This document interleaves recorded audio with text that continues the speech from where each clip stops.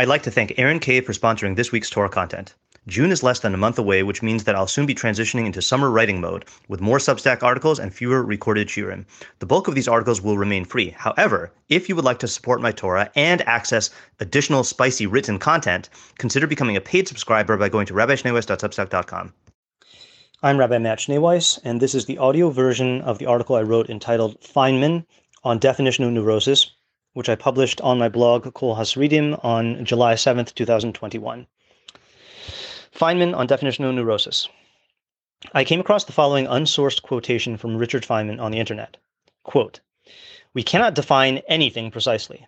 If we attempt to, we get into that paralysis of thought that comes to philosophers who sit opposite each other, one saying to the other, 'You don't know what you're talking about.' The second one says, 'What do you mean by no? What do you mean by talking? What do you mean by you?'"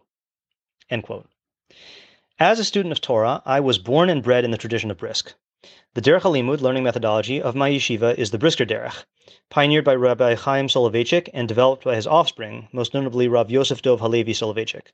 This methodology focuses heavily on svara, conceptual definition.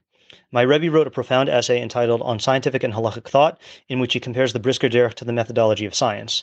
Although there are key differences, the common denominator is the quest for precise, elegant, conceptual definitions. Few people in the last century understood and appreciated science like Richard Feynman, the Nobel Prize-winning theoretical physicist and innovator who also happened to be a highly gifted teacher and lover of knowledge. What then are we to make of his statement cited above, in which he appears to denigrate the search for definitions? Surely he can't actually mean that we cannot define anything precisely. Karen Horney, in Self-Analysis, identifies two distinguishing features of neuroses.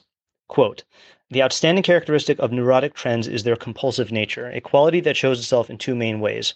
First, their objectives are pursued indiscriminately. The second is the reaction of anxiety that ensues from their frustration. What Feynman calls that paralysis of thought that comes to philosophers, I call definitional neurosis. The hallmarks of definitional neurosis are 1. The indiscriminate demand for precise definitions, and 2. The reaction of anxiety in their absence. It is true that conceptual definitions are the golden standard of knowledge. However, the nuanced thinker who, quote, says to wisdom, 'You are my sister,' and calls understanding a good friend," end quote, that's based on Mishlei 7.4, will recognize that the insistence on precise definition can often be an impediment to understanding. This is what Feynman means by paralysis of thought.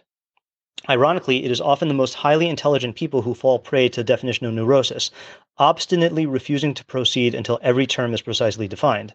Such individuals may fancy themselves the superior Socrates and their partners in conversation the inferior Athenian youths.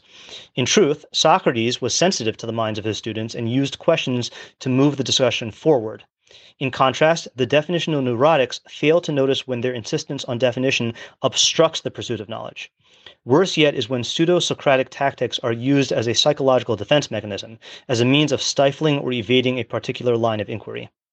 There is a time to define and a time to refrain from defining. How does one know when to press for definitions and when to follow the flow of the inquiry or discussion? What are the precise criteria for making such a determination? The precise answer to that question is... End of the article. If you've gained from what you've learned here today, please consider contributing to my Patreon at www.patreon.com/Rabbi Schneeweiss. Alternatively, if you would like to make a direct contribution to the Rabbi Schneeweiss Torah Content Fund, my Venmo is at Matt-Schneeweiss, and my Zelle/Chase QuickPay and PayPal are mattschneeweiss@gmail.com. Even a small contribution goes a long way to covering the cost of my podcast and will provide me with the financial freedom to produce even more Torah content for you. If you would like to sponsor an article, shiur, or podcast episode, or if you are interested in enlisting my services as a teacher or tutor, you can reach me at rabbischneeweiss@gmail.com. Thank you to my listeners for listening, thank you to my readers for reading, and thank you to my supporters for supporting my efforts to make Torah ideas available and accessible to everyone.